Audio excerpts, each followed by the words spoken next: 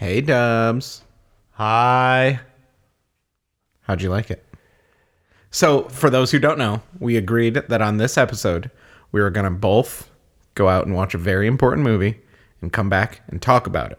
So, I ask you, Dubs, how did you enjoy, in the year 2021, watching the movie Twister? I think that movie, for some reason, hits every single base of what makes movies from that era great.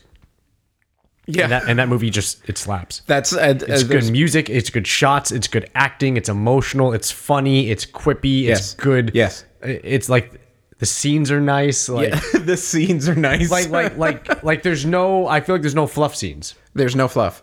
So I went hard on this assignment that we gave to ourselves. We agreed that we were gonna dig up some old movies from the past, go watch them, and then like discuss them in the year 2021. And that's exactly how I felt about that movie. It is such a perfect like 90s campy movie. But it's not campy. It's so campy. It's Are you not kidding campy. me? It's not campy. The cows? I'm sorry. Steak and eggs? Steak and eggs, so good. That's not fucking campy. That's not Max campy, Grady buddy. is famous. Sorry. Yeah, exactly. So not okay, campy. Sorry, I haven't seen this movie in years, and I didn't realize how nostalgic it would be for me to watch it. Right. I must have seen this movie a ton of times because Right. I remembered almost every line from the movie, and I feel like I've seen it like a couple times, but like with the amount of stuff that I remembered, having not seen it for like at least a decade, it was insane how much I remembered. Also, like, my family references that movie, and I haven't even realized that it was Twister references. When we get together for, like, Thanksgiving and things like that, when people, like, bring in, like, the turkey or, like, someone brings the stuffing, we all, like, all the dudes in the family will go, food, when they all start chanting for food because they want to go to her aunt's house. Yeah. Like, Philip Seymour Hoffman is, like, pointing right in her face, food. Yeah. Yeah, we all do that, like, every Thanksgiving when the food is ready. Or like we'll all be like hanging out in the living room, and then my aunt will be like, "Okay, the ham's ready. Go get everybody." We'll like walk in and be just, food. We'll like interrupt people's conversations, like put our hands on their lips. Food. And that's from Twister. And like I haven't known that fact for like 10 years. Told that you. we reference Twister every year. It's amazing. It's amazingly well done. It's very amazingly well good. First thing that hit me about that movie is I forgot how stacked that cast is. done. Yes. Yes. Like, I remember Bill Paxton and Helen Hunt and Philip Seymour Hoffman. I forgot that Cary Elwes was the bad guy. I forgot that, I forget his name, but Ferris Bueller's best friend, Cameron Fry, Yep. is Rabbit. Yep. Rabbit is wise. Rabbit is good. Yeah. And then I forget his name, but the medic from Saving Private Ryan, who is also the stranger from God of War. I know you're in there. That guy. He's like the little nerdy guy. Yep. The computer weather watching dude. Philip Seymour Hoffman, obviously. Helen Hunt. It's good. It's a good. That's what I mean. Everything is so well done. Yeah. You know what I mean? And the shots, even the shots of the trucks all like taking turns in the cornfields. Yeah. And the way they portrayed time passing as they're having conversations, as they're chasing the tornadoes and talking about storms, and they're on radios asking where it's going and stuff Yep. like that. And the giant maps are getting pulled out and they're looking. It's an adventure movie. Like Yes. it is like a Yes. treasure hunt movie is what Yes. it feels like. It feels like an Uncharted video game where it's like but the treasure can kill you. we're chasing a deadly treasure. Yes. For science. Yes. And it's like there's this rich sellout guys who are doing it for not like nefarious reasons, but they're just they're the corporate sellouts. They don't know anything. And then we're like the underdogs, the ragtag team of guys who are like really passionate. One of my favorite scenes that I completely forgot about is when the Cary Elwes, they're all in the diner and they're like tracking it on the computers and they're talking to NSSO or whatever. And they're like, all right, it's going to go this way. And Bill Paxton's just outside looking at the horizon. He picks up some dirt and drops it and he goes, it's going that way. And they're like, no, but the computers. And he's like, no, man, I dropped the dirt. Yeah. I know. I smell it. He's a natural Twister hunter. Yeah, exactly. It was so good. I liked how too the first half of the movie, he's trying to be so buttoned up, and all of his friends are like, "Oh, the fucking wild man's back!" And he's like, "Hey, This guy, yeah, he's with his fiance." this guy took a shit on a cop car and Yeah. like telling these wild stories about him. Yeah, he's like, "No, that's exaggerated." Yeah, but then he's like kind of laughing. He's like, It's like, oh, there you go. This dude's pissing at the tornado, saying, "Come fuck this," He like chucks a whiskey bottle into the tornado, goes up, never comes back down. Which also, like, it's the kind of movie that like it's such a campy like adventure whatever movie, but there's like every line of dialogue, and this is like Jurassic Park, and I realized later why I made this connection to Jurassic Park. Like, it's a very similar vibe to Jurassic Park. It's like classic adventure movie, sums up the 90s really well.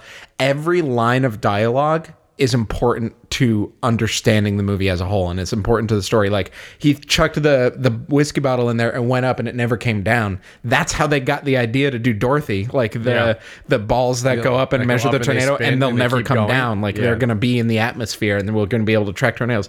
He got that idea while he was drunk and he hucked a whiskey bottle into the tornado. So like, I got big Jurassic Park vibes watching it, because I watched Jurassic Park a couple every couple years. Jurassic Park is based off a book written by Michael Crichton, which is a very, very good book. It's a very cool book. He also helped write, he adapted the book to a screenplay for Steven Spielberg. Twister was not a book. It was just a screenplay written by Michael Crichton. So they're literally both written by the same dude. And this one was executive produced by Steven Spielberg. I don't know if you saw that. Yes. And Kathleen Kennedy, who runs Star Wars these days. She's Really? like the George Lucas of Star Wars these days. Oh, very nice. So yeah, very cool. I was going to say, you make a good point. Jurassic Park and Twister do something.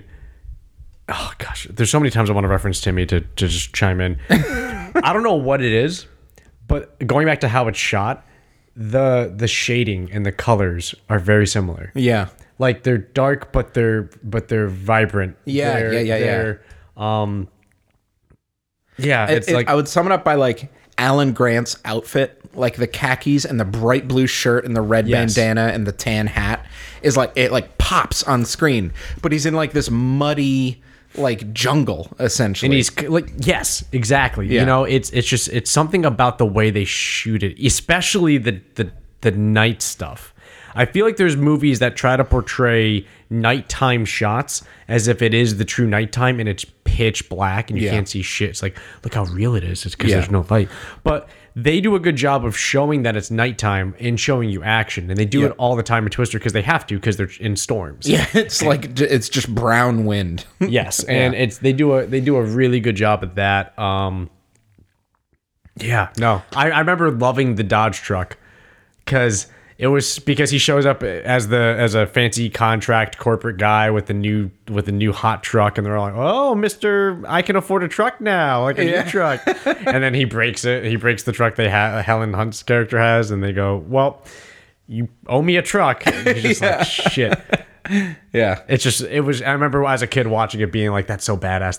The way he recklessly drives that truck is the shit. And then by the end of the movie, he drives the truck into a tornado. Yeah, he does the classic send the bomb off like into the thing with the cement block. Exactly. Yep. Yeah, it was so good. Like so many. Like I was watching it, and like it's been a good amount of time since I've seen it, so it felt very fresh to me. Like, it was at the same time very nostalgic, but I forgot the major plot points that were gonna hit. But as they're happening, I was like, yes, I remember this whole conversation. Like the whole thing with the Aunt Meg, who makes like the wind chime art. Yeah. And then that's how they get the idea for the aluminum cans to do like the wind chimes that go up, the turbines. Like everything was important, and like the emotional backstory of Helen Hunt's character as a girl when her dad gets sucked up by the F5 tornado. Yep. I was watching it alone, and I burst out laughing at the scene where they're having the steak and eggs, and Helen Hunt goes up to shower, and I forget the new fiance's name. I forget her name, but I forget it too. Michelle or something Yeah. like that. She's asking him about, it's like, so like there's like different kinds of tornadoes, and like, oh yeah, there's an F1 that's like a little dust devil or whatever, and then the F3 that'll properly relocate your house. F4 is nothing to mess with. And then she goes, is there like an F5? And everyone's like, they like drop their forks, and it's like, It's what the quiet. fuck did you think the conversation was gonna go? Yeah. They're And it's talking about quiet, F1, 2, 3, 4. Is there an F5? Yeah. Oh yeah, we don't talk about those. Well, yeah. No, you don't talk about those around her. Yep. Right. And then like, but that conversation was so dumb because like everyone's shocked and appalled that she would ask about the next number in sequence. And That's a good point. Okay, fine. That's a good point. but it like it gives even more weight to the scene at the beginning of the movie. Because, oh, that tornado that we saw at the beginning, that was an F5. That's why it was so wild. And then it ties together the big tornado at the end of the movie is the next F5. Yes, and they also do a great job of being of showing these are monsters. Yeah. The screaming sounds, Yeah. like the music, the tone, the music difference, like everything just shifts. Yeah. When there's a tornado involved, or when it starts touching down. Yeah. It's weird. It's I guess there's really no. I was gonna try to compare it to something that you would be, I guess, concerned about and trying to avoid, but needing to get close. And I can't think of anything other than a tornado. And it's just this weird flame that they need to get close to, but they can't get too close because they'll die. Yeah. And it's such a weird. Yeah. Yeah, Yep. it's a cool movie, and you know how it's a good movie. Jurassic Park falls on this too. There's no other movies that even bother trying to replicate it. Yeah. There's no like, oh, here's the dinosaur movie just like Jurassic Park. Nope, they just go fuck it. There's Jurassic Park. Yeah. I mean, it. there's Sharknado. And they made like 7 of those. I mean, there's like Storm movies, right? There's like Geostorm. There's The Day After Tomorrow. Those are apocalypse movies. Yeah, sure. Those aren't weather movies as much. Let's go chase tornadoes for science. Yes, or like that's more like you didn't listen to me and global warming is going to kill us all. yeah, exactly. That kind of shit. Yeah. Or the tsunamis. Gotta listen to Dennis Quaid. I read some more fun facts. That's how I found out it was what? Side note, because I watched that recently. Yeah. I like that movie a lot. Day After Tomorrow? Yes. Yeah. But there's a scene where I go, okay, I guess. It's a sad scene. It's when the UK team Yeah. loses power and they pull out the scotch. Yeah. And like I think one of them says like, well, I guess we could burn this for a few more hours or something out of the generator. And one of the guys goes, "Are you crazy?" And he grabs it and he goes, "That's 12-year-old scotch." And I'm like, "Yep, most scotch is 12 years old." Like That is the standard Yeah. minimum age. yeah, it's like, "Are you crazy? That's a 3-year bourbon." It's like, "Yep, that's It's like saying, "Hey, that's genuine leather." yeah, yeah." It's just like, "Yeah, bud." It's just, yep, that's single malt scotch is typically only 12. That's 99% of single malt scotch. So That's good. You should say that's a 24-year scotch. I and love that how would've sold that's the scene. That's the line where you're like, excuse me, that's actually not accurate. When he said there's one scene that's like kind of dumb, I thought it was gonna be when the cold was chasing them, like when they could physically see the wall of cold coming at them, and they're like, "Oh, we gotta run into the hotel." Or the like that pack of scene. rabid wolves. I like that scene. That scene was neat. That scene was Silly neat. movie. But that's what took me out of it because I don't know what would happen if that actually happened in real life. But I know in real life, 12-year-old scotch is great. Also, probably wouldn't make good generator fuel. It's good. It's good scotch. 12-year-old scotch is a good start point. Yeah. It's not. I'm not going to snatch it out your hands and say that's 12-year-old scotch. That's just not how it's going to go. I'm sorry. Yeah. So yeah, that's how it is for me. Can we get a rating of Twister on a scale of 1 to 10 for you? 9. 9. Sure, yeah. I'd solid 8, maybe 9 on a good day for me. I would say 9. Yeah. I would say 9. That's fun. Solid 9. A solid 9 for me. the sound effect that they made for the twisters. Yeah, yeah. Do you know how they made that? I'm assuming they slowed down the sound of two things that they rub together. That's actually pretty close. That, quick side note, that is how they made the sound of Godzilla and the original Godzilla movies. They took a big rubber sheet and they wore rubber washing gloves and they rubbed their hand down the sheet. So it's like, and they slowed that way down. So it's like, yeah. No, they put a box, filled it with chicken wire, and put a microphone at the back of the box, put it on the roof of a car, and drove really fast.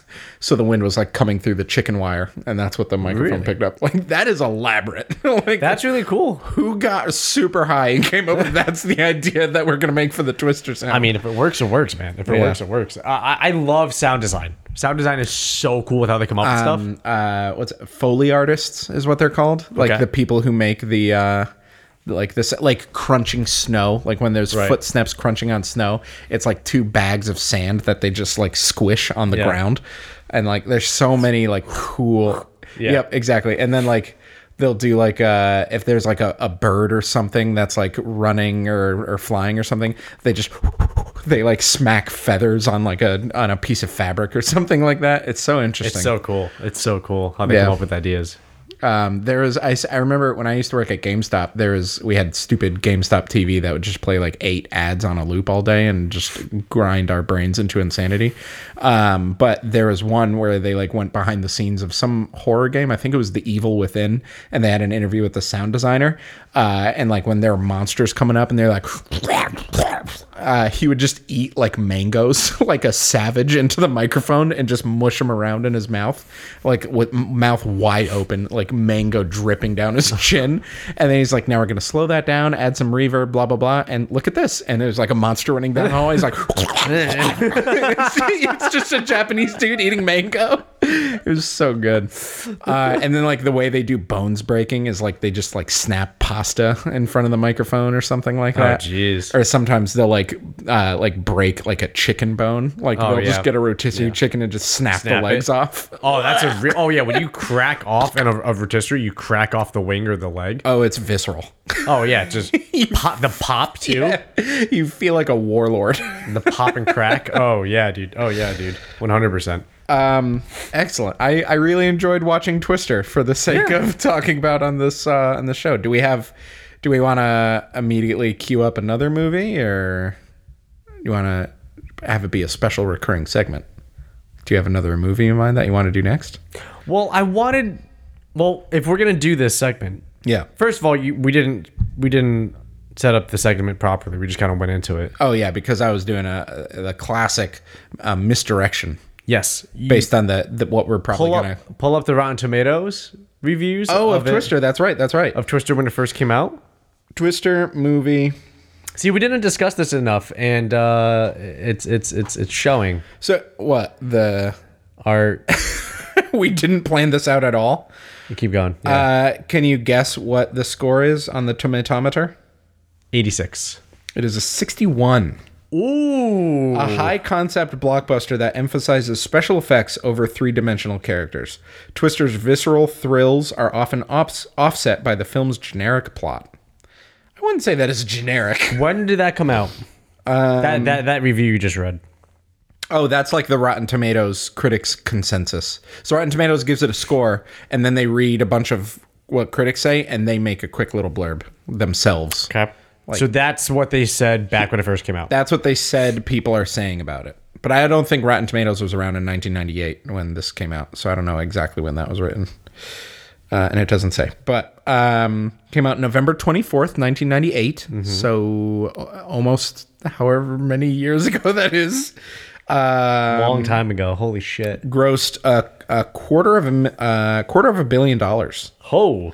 $241.7 million. Directed by Jan de Bont, who I don't know who that is. He directed Speed 2 Cruise Control. Dude, that's a good movie too. Speed 2 is not a good movie. Speed 2 is a good movie. I'm sorry. He directed Lara Croft, Tomb Raider, The Cradle of Life, Equilibrium, Minority Report. What? He's good. I told you he's good. All right. He also directed Speed 1. So, Oh, we should do Speed. Is that our next movie? Yeah. Are we just gonna? Let's just Speed. This segment is just gonna be us watching this dude's movies. Dude, I love Speed. Speed is so good. We'll do Speed Speed is next. so I have seen Speed once, a very long time ago. So I've watched Speed 8 times, 8 to 12 times. I've watched Speed. Cool. I've watched Speed more than I've watched Endgame. Jesus, that breaks my heart. Alan Ruck is the guy who played Rabbit and Cameron Fry. Jeremy Davies he played Lawrence. He's the one who played the stranger in God of War. Todd Field, Zach Grenier, Abraham Benrubi, who is also one of the bad guys from George of the Jungle. That's what I recognized him from. He was one of like the henchmen. Okay. I don't really recognize anybody else. Who's Well, we're going over the reviews. Oh, yes, reviews. You're going down a rabbit hole here. Oh, yeah, I'm on like a tangent of a tangent of a tangent. Let's read. So clearly we don't agree with the review from Rotten Tomatoes. No. I mean, watching it, I knew I was enjoying it more than critics did. See, I didn't think about critics. Like, so that's usually when I use the term campy, I mean it's a movie that I really enjoy watching that I know is not critically well acclaimed. Like, it is not a very good movie on paper. Or like by the book, but it's just so much fun. It's enjoyable. It is a good and one. isn't that what movies are? That's the point of them, right? So are we going to read old reviews or are we going to read new reviews? There's one from August 11th, 2021. I was going to say old for this segment. Let me go back. Here we go. We're back to 2002. Keep going farther. Back in 2000. One more an hour in 1996. Not sure how that's possible because it came out in 1998. A movie with wooden performances, a color by numbers screenplay, and some mighty cool but hardly revolutionary special effects. The story is pretty thin, but the gee whiz effects, especially in an auditorium with good stereo sound, are guaranteed to knock the audience for a loop. That review was written 500 years ago. The story's pretty thin, but the gee whiz effects. Gee willikers, mister. It's a perfect motion picture roller coaster. Fun, fast, and furious. As long as you don't think too hard. That guy gets it. That is... But I don't think it's that, like... Oh, man, it's dumb if you think about it. It's just... I mean... Is it? Yes. How? So, do you remember the cow scene? You remember how there was a cow? Moo, and it crosses. Yeah, and it very slowly crosses in front like it's in zero gravity. And then it comes back. And the car just keeps driving. The car is totally fine. Okay. But this cow is being effortlessly tossed around by a water tornado. Okay. Also, the water sloshing sound was so nasty. It's like it's windy enough for there to be a tornado, but for some reason all you hear is just slosh like a faucet is on. Okay. You win there. They wrapped them at the end during an F5 tornado, which like rips earth off the ground. They tie themselves to a pipe with a strip of leather. Like a big strip of leather, granted.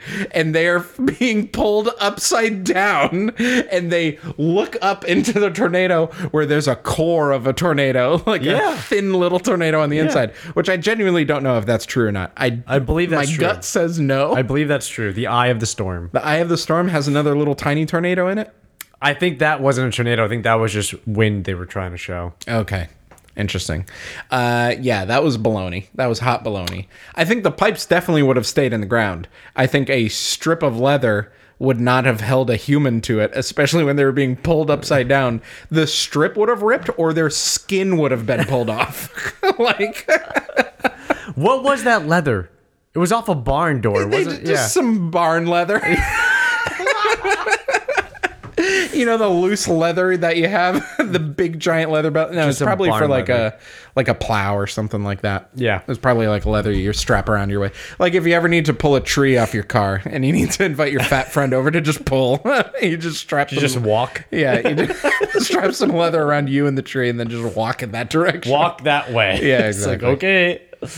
There's so many like. Okay. All right. We don't need to break down every single scene. Yeah. And then after that, by the way, I'm going to break down every single scene. After that F5 tornado, Bill Paxton looks up and he goes, "Oh, it didn't take the house." And they're like, "Did you guys see that?" And then Helen Hunt says, "We've seen enough action." And then they just start tongue fucking each other. Oh, yeah, dude. Dude, you got it, man. As the camera slowly backs away for like 30 seconds as they just continue to make out. Yeah. And it fades to black and it says executive producer Kathleen Kennedy from Star Wars. So you kind of agree with that review. That's the review that I would sum up. I also agree with this one. I like Twister. I really like it. Okay, I love it. That's the short version of someone's review. Here's a bad one. Whenever one might think of the increasing mindlessness of effects-driven blockbusters, you'd think they could at least manage to entertain or give you a reason to come back when you get up to go to the restroom. Damn. Jesus. So there's something that I don't like about just critics in general, where they feel like it's their job to like roast movies or roast whatever it is. Yeah, the way they have to detail their dislike. Yeah, exactly. And literally, like roast. It is my job to just destroy this movie. I love movies, but I'm going to make a career out of publicly hating every movie that I see.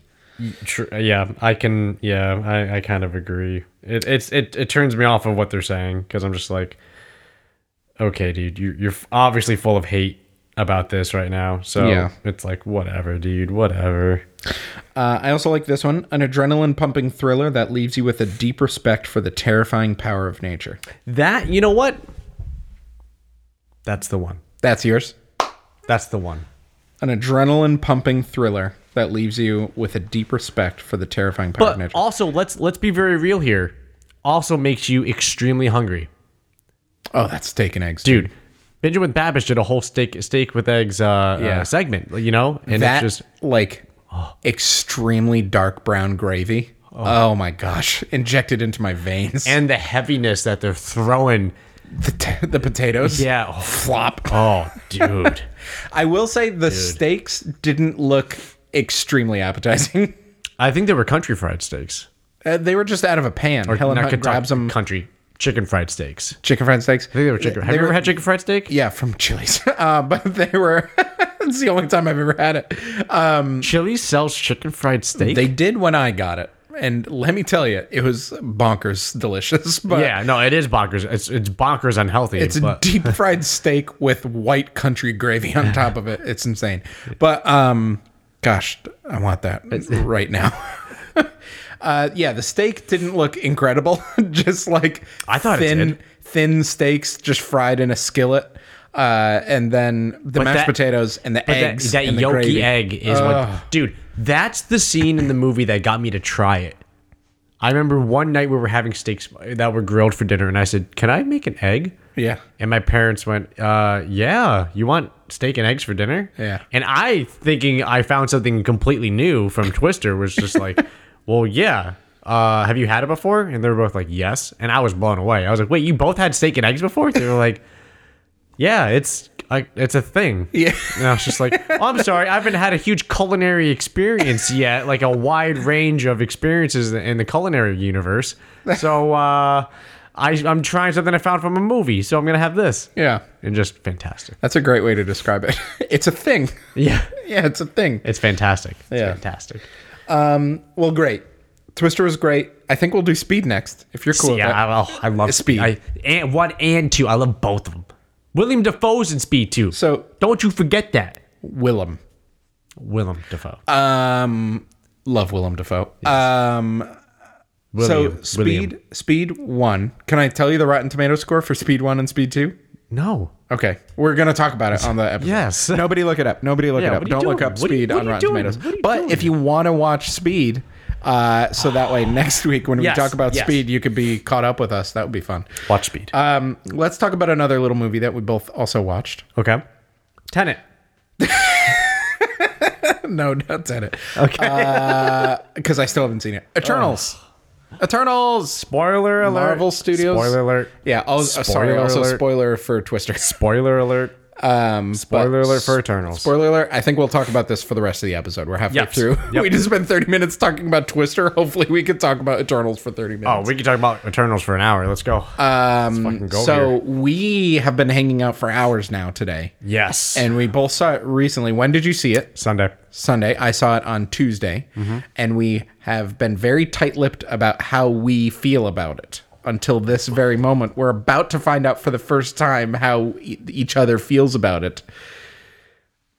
Did you want to say, like, on the count of three, a real quick summary of how you feel? Like, just Yeah. one quick sentence, like Okay. 2-3 words tops. How you feel about it on the count of three. Okay. 1, 2, 3. I loved it. Eternals, Jesus fucking eyeball, skull fucking Christ. That's your note that you put in the notes app. For those who didn't hear it, Eternals, Jesus fucking eyeball, skull fucking Christ. Does that mean that you enjoy the special effects? When you read that, did you think, oh, he's blown away? This motherfucker saw it in IMAX. Or, oh my God, this was the most horrible thing he's ever seen. No, absolutely. I read that, by the way, when we sat down to record. I'm so Yes. glad I didn't read Yes. that earlier, because that definitely infers the way you feel about the movie. I'm assuming that you loved the visuals of it. Let me give you the backdrop. Yeah. Okay. Please this do. experience. Yeah. So, my girlfriend and I wanted to see Eternals. Yes. And we wanted to see it in timing with this podcast. So we Yes. could talk about it. Yes. Now, if you've been listening to this podcast for a while now, specifically around the Endgame and Star Wars times, you know, especially from my talks with Chris, I am a very big fan of seeing movies later, after release, because it's a more personal, private experience. There's less people in the There's less people. There's you can choose the seats you want. The movie theater by us we were going to go to has something called XD. It's a Cinemark or Cinemark Cinemax. XD. It's Cinemark. like IMAX. Yeah, and it's basically their version of IMAX. And I was super thrilled to try out this XD for the first time. We didn't, because when I saw the seats, she showed me the seats that were available, and there were none. There were no good ones. I was like, okay, Packed fine. theater. Yeah, I was like, okay, let's just do a normal then, like a normal screen to see instead, and because at least we can get good seats. So we got the best seats in the fucking house, right? Dead center. Dead center, like perfect height. Oh, it was great. So we show up early, like half an hour early, 6:30 showing. So show up at 6, and it's empty. Oh, And I'm like, fucking right. Let's go. So thrilled. I'm so ready for it. Right? I'm so ready. I'm so hyped. I'm also anxious because I have to avoid any Spider-Man. yes. You're ready to do the earmuffs between yeah. the legs, screaming like a maniac. Also, side note, no trailer was shown. For Spider-Man, No trailer was shown. which was odd. Yes. I was really expecting one. I'm really happy they didn't. Yeah. So there was that. About 10 minutes before 6:30, when it starts, there's people coming in. Oh, that's fine. You know, of course, it's a Sunday. It is what it is. 2 different groups of people sat immediately on my shoulder rest, on my arm rest to my right. You And- immediately, like right next to you. Yes. No empty seat in between. Nope. Ugh. Right and left hand side. Ugh. And I was like, okay, all right. Let's see how this goes. Yeah. You know? Everybody's like it's almost like a family, am I right? There's like the mother's next to me, and then Yeah. there's the son and everything else. Were you masked up? Yes. I was messed up the entire movie. Yeah. I don't know if I'm going to continue to explain my experience, other than I think I'm going to just recreate parts of it for you through this review process. Okay. Okay. Sure. So you just have some like a slight example Yeah. of how long was this movie? 2 hours 15? 2 hours 40 minutes 2 hours 40. or something like that. So just so we have some type of experience repeat, yes. so you can understand what I had to go through. Yeah. To summarize, I liked the movie. Okay. I thought it was very, very different. Yes.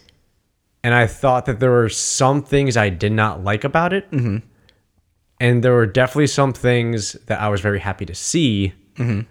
But overall, I wasn't blown away by the story of it. I was more blown away by the implications of it. Okay. I guess you could say. But you said you loved it. I had Right. an absolute blast. Okay. It was so.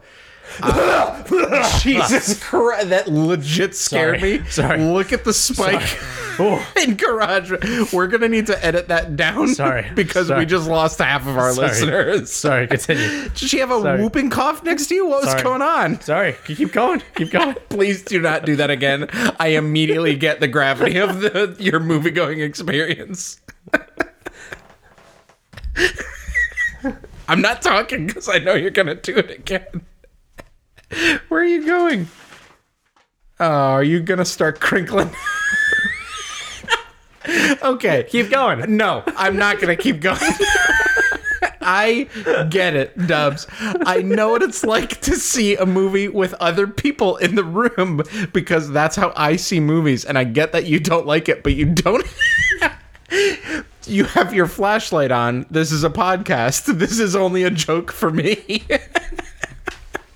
You're looking for your seat. You're miming silently on this podcast. I thought I hit something with my feet. I just had to check to make sure. That's Did all. she turn on her flashlight? Continue. Well, I had a flashlight experience in my Keep theater. going. No, keep going. So, Like 5-10 minutes into the movie, somebody came in with their flashlight, like came around the corner looking at all the aisles. And it's like, you're in aisle J. It's the 10th letter of the alphabet. Go up 10 steps and there you are. so keep going. You said you loved it. I loved it. Please don't cough again. I get it. I'm not going to cough again. I'm not going to cough again. I'm so scared that you're going to. I'm like legit nervous now. You have given me anxiety. I'm not going to do it immediately. Don't worry about it. Whatever I do. Whatever I do. even worse. No, whatever I do is not going to be immediate because, like a movie-going experience, it goes on for over 2 hours. So you said you loved it. What part did you love more? The story, the characters, the special Coughing. effects? I loved the coughing. I got to sit in between two coughers. So I fully understand. I had the exact same experience, so there's no need to continue to recreate it while I explain how I enjoyed the movie. I loved it. God damn you. I think that was legit, but if it's not, I hate you. That was legit. That was legit. I really enjoyed it. It felt very different. It was a very different style. It was a very different vibe from every other Marvel movie. Yes, the way the story was told. There was so much dialogue, and I loved almost every line that was spoken. It was just so interesting to me. Similar to, but not done at nearly as well as Jurassic Park or even Twister, I would say. Every line felt like it added to the story, but in this, it just felt like giant exposition dump. Like they had to. Yeah, they had to. They had so to. much. I was expecting it, and they did it better than I thought they were going to be, which was a nice surprise. But it still did feel a little bit clunky. But I thought it was great. I was worried that with 10 brand new characters, they weren't really going to have their time to shine, and I wasn't really going to give a crap about all of them. They were all very one-dimensional because they only had time to explain like one facet of each character's personality. But that was enough. Like they set the stage of this is what the Eternals are. This is what their deal is right now. And this is one little character tidbit on each one of them. Because now when you go into the third act, based on what you know about the characters, this is how they're going to act in the third act. And these are the sides that they're going to take. And this is how they're going to behave. And then that's the movie. And it was such a great, like, pretty one-dimensional, like, character, like, not character study, that's way deeper than it is, but like just movie about these 10 characters and like the way that like love affects them and how they like learn what it is to be human, and then how their human experiences affect the way they feel about the Celestials and the whole mission and everything. Back to you. I think that's very accurate. Actually, I feel like I'm back there again. I feel as if the heavy-handed, over-the-head, repeated message was, and this is actually, I was telling my girlfriend about this on the way home. Granted, I was also a little tilted leaving that theater after my theater experience. I believe Doesn't sound like you at all to be tilted over anything. I believe my verbatim was, I wonder if I could have made them feel more at home if I took an empty popcorn bucket down in front of me, pulled my pants down, and shit in it. Because I was surrounded by fucking animals. Anyways, continuing. Did you not enjoy their theater etiquette? Nope. Here's the problem with it. The message of the movie was, they have their flaws, they have their problems, but they are worth saving. They are capable of so much. Their potential is so great. And the whole time I was saying, no, you should let them all die, because I'm surrounded by examples that need to be taken off of this fucking planet. Your own personal Hiroshima. These people aren't worth saving. Not the ones I'm around right now. Jesus. Fucking do it. It was not over dramatic at all. That's how bad it was. I'm sorry. You have not talked about the movie at all yet. I just did. I said the heavy-handed part of it was so overbearing, it was getting annoying. Yeah. It was just, but the humans, we need to fight for them. We need to defy our own purpose of existence for them, so they have a chance because of this and that, and because they have the potential to do so much. First of all, yes, we've heard that all the time. Wow, our piece of art created by humans depicting that humans are worth saving because humanity is so great and powerful in its potential. Yeah. That's unique. But it was also how many times that was I think that was the fucking theme. The theme was, they have the option by design for their existence to not interfere, but they are now interfering. And that was the whole climax of the movie. It was the fight against Icarus. Yeah. When Icarus was just, no, we have to perform our purpose. Yeah. We have to do what we were designed and meant to do. Yep. We have to do this thing. We have to, because of our creation, because of what we've done for millions and millions of years. At least you're interrupting yourself. For millions of years, we have to do this thing. And why should we stop now? And now we know the truth. And it still should not change the outcome of our purpose. You know what I mean? So That's really good. Yeah, I feel you. Speaking of Icarus, I enjoyed that it's another Marvel movie with it had a bad guy where it's like, yeah, I get it. I get you, bro. Are you taking photos? Right? Oh, totally. Wait, was someone you keep making silent jokes, and this is a podcast. This isn't jokes. You're filming our. I told you I would recreate what I experienced. You saw someone filming the movie? The person right next to me was snapping. Oh, doing Snapchat of scenes. That's ridiculous. That's absolutely ridiculous. Including the after credit scene, which I know we'll get to eventually. Yeah. And it wasn't like it was dimly lit. It was this fucking bright of her display. It was, yeah, your iPhone screen lit up. Yes. I love how you're gonna eventually find that video on your phone and be like, why the hell did I record my computer screen? I just deleted it. Yeah, that sounds awful, man. Sounds like you had a bad batch of people. I'm not saying anything. I'm just recreating the experience for you to understand I think the bias I have to the movie. Yeah. Because I couldn't pay attention to it. And every emotional, impactful scene was minimized by shit like that around me. Yeah, exactly. And I couldn't take it seriously. Yeah. Because I'm seeing the message of, but they're worth so much because of their potential and their ability for kindness and joy and love. And meanwhile, right next to me, all that's happening. Yeah. Like on my shoulder, on my armrest, and it's just fucking infuriating. Yeah. Not to mention, my favorite part was the fight commentary. Amazing. Amazing. Yeah. You know, like when Thena was doing her cool moves, was fighting and shit. Yeah. Little fuckface to the right of me, next to the mother, was just flat out talking as if he was talking to a friend on the phone. Ugh. Just, oh, that was good. Oh yeah. Oh, get him. You don't like that? I love that. I know you do. I know you love packed theaters. I know you said you love the energy. No. You love this community aspect to it that everybody feels when they see the movie for the first time. So I understand it's your thing. It's not my thing. It's definitely not my thing. So we will never try to watch a new movie the week it comes out so we talk about it on the podcast together, is what I'm gathering. No, we can. Just I need to somehow not be surrounded by that. That's all. That's all. I know you don't love that. But I'm serious though. That was a difficult part for me to take the movie seriously because every scene, so we had our first sex scene.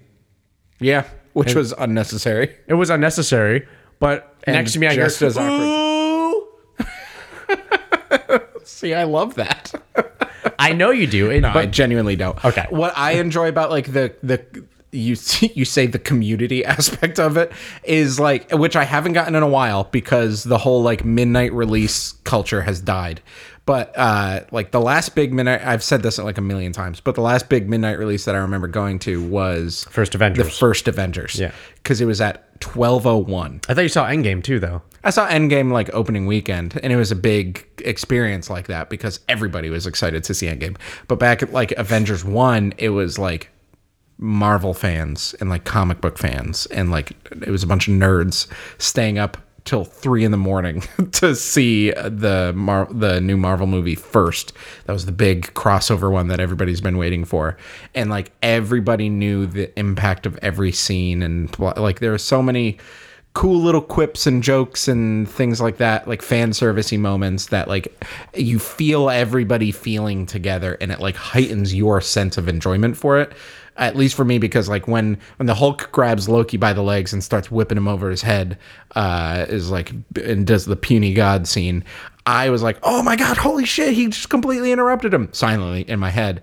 But I hear everybody around me having that same moment at once, and it makes my feeling of that elevated. So it just elevates the whole movie experience for me. Got it.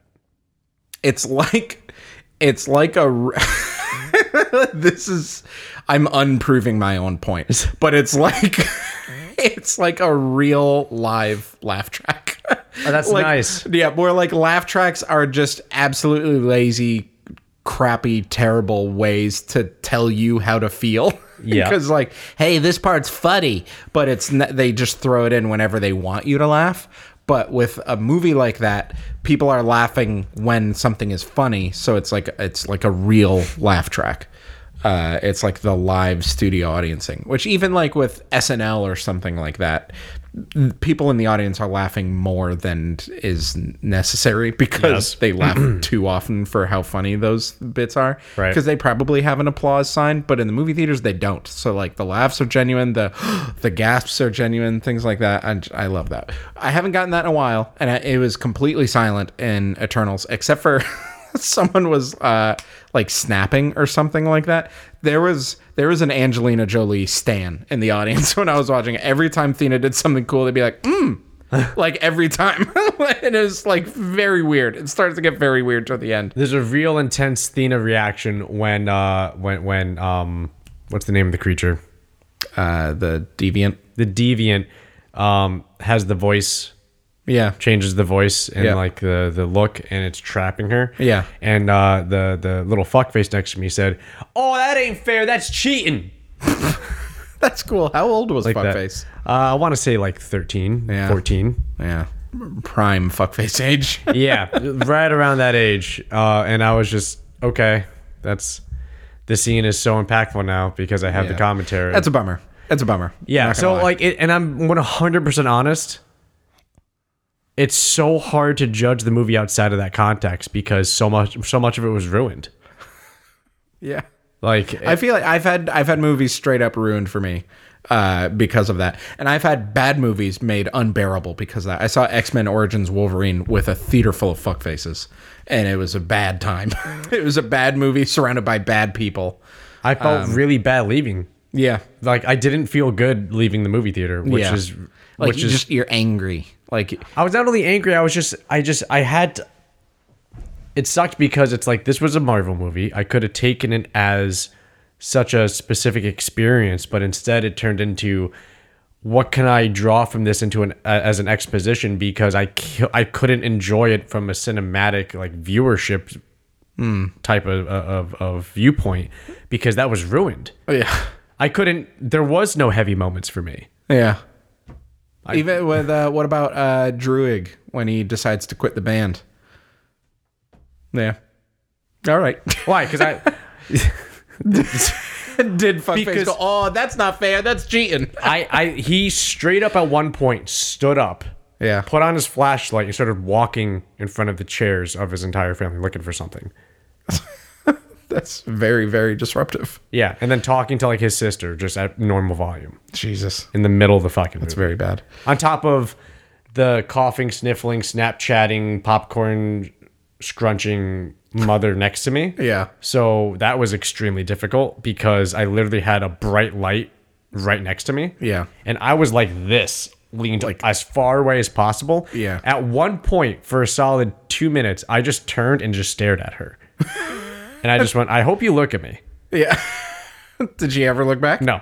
No. Well, no. When you're that oblivious to life, it's very difficult to understand that kind of feeling of somebody staring at you for doing something socially inappropriate. But Yeah.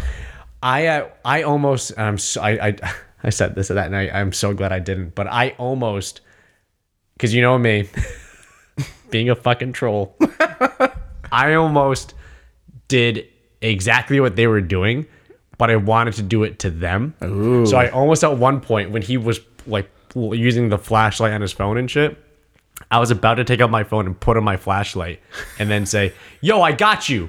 And just start looking with him for whatever he was looking for. Shine it in his face. Yeah, or when she started Snapchatting, I was gonna pull over and just be like, "Yo, this is a good scene. What's your Snap handle? Yo, let me get that." Just normal volume, just That wouldn't have helped. all of that, They wouldn't have got it. all of that. No. No, and just oh my gosh, I was so ready to just be. I was also gonna just take, because my girlfriend she got, I think it was like Sour Patch Kids. Yeah, nice. I was gonna take the wrapper and just play with it. Just scrunch it in a ball in my hand, just next to me and just say, how long can I go before they ask me to stop? Yeah. If they even notice. Yeah. And maybe they won't even notice. Fighting fire with fire. Do you ever tell people to shut up in the theater? I almost did that night. I do all the time. It feels so good. Let Yeah. me tell you, you've probably had the thought of like, I just want to tell them to shut up, but like that would make it worse or whatever. It never does. It feels so good. If you just leaned over and said, hey, can you shut up? Or like, can you put your flashlight away? I'm trying to watch a movie. You're not in your own home. It works every time. Really? And even if it doesn't, you get the satisfaction of like, I told that person that they're an asshole. You see, I don't think I'd be that composed in saying it. You don't have to be. You No, can I completely think- go off on them. No, that's what I'm saying. And I don't want to do that. Like, I don't want to escalate the situation. And Yeah. I know I would. Yeah.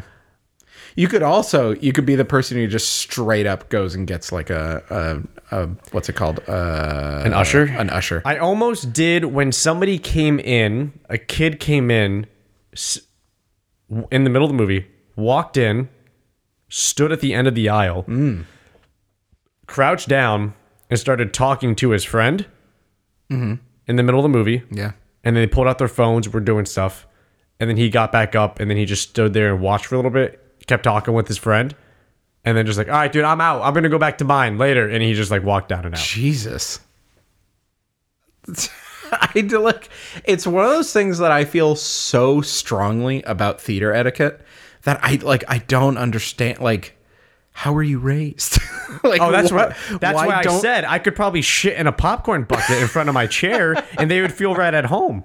Yeah. So- It's a real like man. Like I have dreams of like owning a movie theater and just being such a hard ass. A militant owner. like, Yeah, just exactly. about, yeah. Like have a window in the back in the projector room and then just like see people and they like have a walkie-talkie like usher seat J6 kick him out.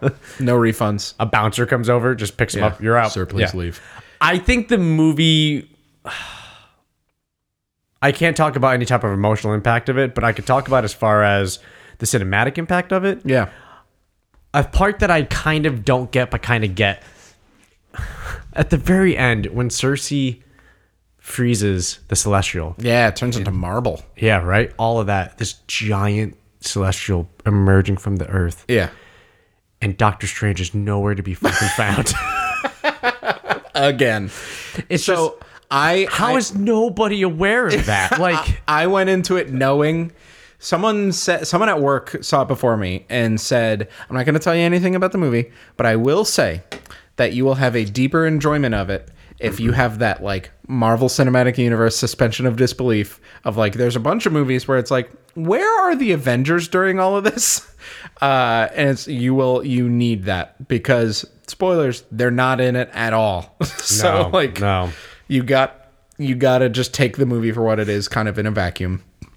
And I did. And with that in mind, I enjoyed it. The movie was very unique, but also frustrating with the fact that each Eternal had like only one thing. Yeah, they had their power and they had their thing. And that's it. Yeah. And it's not like they all had something similar. Yeah. Right? They all didn't have superhuman strength. No, or Icarus had like flying and laser vision. Laser and eyes. Yeah, exactly. Superman. He loved Cersei and he was really true to the mission. Athena had like the super combat tactics. She could make swords and shields out of like light or whatever. And she went cuckoo. And then Gilgamesh had super strength, which was so cool to see. Like, it was so satisfying, like the thuds when he would punch stuff. And then he was the caretaker for Athena. And Sprite had she could make illusions and things like that. And she was stuck in a child body. And she's like unsure of why she was made like that. And because she loves Icarus. And yeah, each one had their thing. And like, they all come into play at the end. Like Athena's doesn't really come into play at the end, but it's like she realizes that her cuckoo pants time is because she's remembering like her previous iterations, and that like that becomes normal. So it doesn't really like her thing doesn't affect her like decision making in the third her thing act. is about the journey of finding peace because they call it the rage, or they call it because her eyes go white. Yeah, exactly. When she's losing control of who she is and she just wants to kill everything. Yeah. Right. I felt like that was kind of trying to talk about her not coming to terms or like coming to peace because she's not that. But I think it was more about her living with it less than trying to fight it off. Yeah. She wasn't going to fight this thing. It was going to be a part of who she is. Yeah, that was cool. Did you have a favorite Eternal? I loved Kingo. Kumail Nanjiani. Yeah, probably Gilgamesh. Strong boy. Yeah, because he was, I don't know, he was funny. He was cool. The He gentle giant trope. Yeah, he was the gentle giant trope. Yeah, which was very good. Like, he just really wanted people to have his pie. But Gilgamesh was cool. Gilgamesh was unique too because by the way, he was the guy from Godzilla. He was the kooky scientist from Godzilla. Really? Godzilla vs. King Kong? Oh, wait. Yeah. Yeah. He was sure. the kooky scientist from that, and it was cool to see him in this role. He was really good too. I liked at the end when his kid is like, what's your power? And Athena just like spears a thing out of like a fruit out of thin air. He's like, nope. Oh, that's not Gilgamesh. That's Phastos. Phastos. I'm sorry. The gadget guy. Yeah, Gilgamesh was the Asian, like, super strong dude. Yes, I keep thinking Gibraltar, and I don't know why. Yeah. I keep thinking Gibraltar. I get that. No. But yeah, Phastos was really, really cool. Phastos. That's what I meant to say. I'm sorry, Phastos. I like his character. No. You have lost your babysitting privileges. That was very cool. Yeah. No. Yeah. It was weird how, I mean, and this goes back to the theme, right? It goes back to the theme of humanity and what it's so magical and special and potential and blah, save it. How human they all became. Yes. They became so...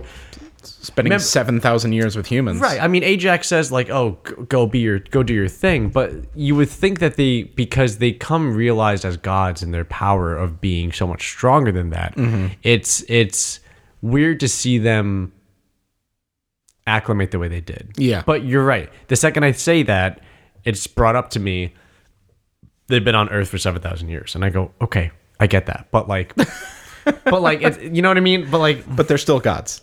But they're still gods. Like, they know it. Like, Icarus clearly knows it, you know? Yeah. Like, they all understand it. So, it was just weird. It's a weird dynamic to see that. To see... Because it's not like a situation with somebody like Superman, where Superman is an alien, and Superman wants to be a human. Because he sees humanity for its again, the same kind of idea, like the greater good of the concept of potential for humanity and what it represents, and the hope that humans always pursue, and how they're worth saving, right? And that's the whole thing, right? Like, oh, if you love them so much, then like, what are you willing to do, Superman? Yeah, exactly. That kind of thing. Yeah. It's, and to go back to a point that was said before outside of this podcast, Icarus is the only one that seems to, Icarus and Sprite actually, to me, they both seem to understand they are not human. Yeah. And they don't accept that. And they're just like, nope, I'm an Eternal. Nope, I'm basically a god here. Yeah. And no, this isn't. And Kingo. Yeah. So like Icarus was the one who is that. He had that feeling of like, nope, that's not like, we shouldn't care about these people. Like, yeah, they're cool, but like we're on a mission from a celestial to make another celestial to make billions of more people. So like this is the good plan in the long run, which by the way, on paper, I'm on that side. Like, yeah, these people are cool, but we're Eternals and this is our job, and the job makes way more people. Yes. If we believe the Celestials, which a lot of people are like, yeah, it's not, I don't think that's what Celestials do. I think they just want more Celestials. That baby Celestial isn't going to go out and make more solar systems and more planets with more people. Theirs is just going to be another Celestial. Which maybe, who knows? But given what we knew, I am on Team Icarus. If I could take a step back from being human, or fuck it, being a human. No, I'm down with it. I'm down with it. Let's go, Icarus. We Let's don't go. deserve to be saved. Let's go. Yeah, let's get that Celestial. Do it. Sprite's motivations were, I love Icarus, so I'm going to go on Team Icarus. I'm going to do what he does. Kingo, I thought, had one of the most interesting character choices of, he's right, I'm on his side, but you guys are my family and I'm not going to fight you, so I'm going to leave. Yeah. Narratively made perfect sense. Movie-wise, huge bummer. Yeah. Like, I really wanted to see him do something in the third act. Fight, like some kind of fight part at the I was end. literally waiting, and like it didn't happen. I was waiting for him to like show up. Well, he even says, he goes, I'm not, even with my help, like, I can't beat him. Like, But you that's can't such beat a him. perfect, juicy setup for. But even with my help, but you know what? At the very last minute, I am going to give you my help, and maybe sacrifice himself or something like that. Like, that's like it's the very generic thing to do, but like that's what I was expecting, and like It's good that they didn't do it then. it's interesting that they didn't do it. Instead, you know what did show up? Human love. Yeah.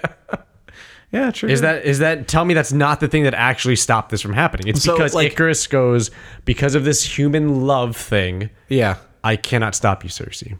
Yeah. Out of all the things that could stop me, my love for you is one thing that I cannot overcome. Which is interesting, right? human Because it's not element. like love for humans, or like it's not I see how the humans love, but I have learned to love you like a human does, which Yes. is very interesting. And because of that human love, I can't do it. Yeah.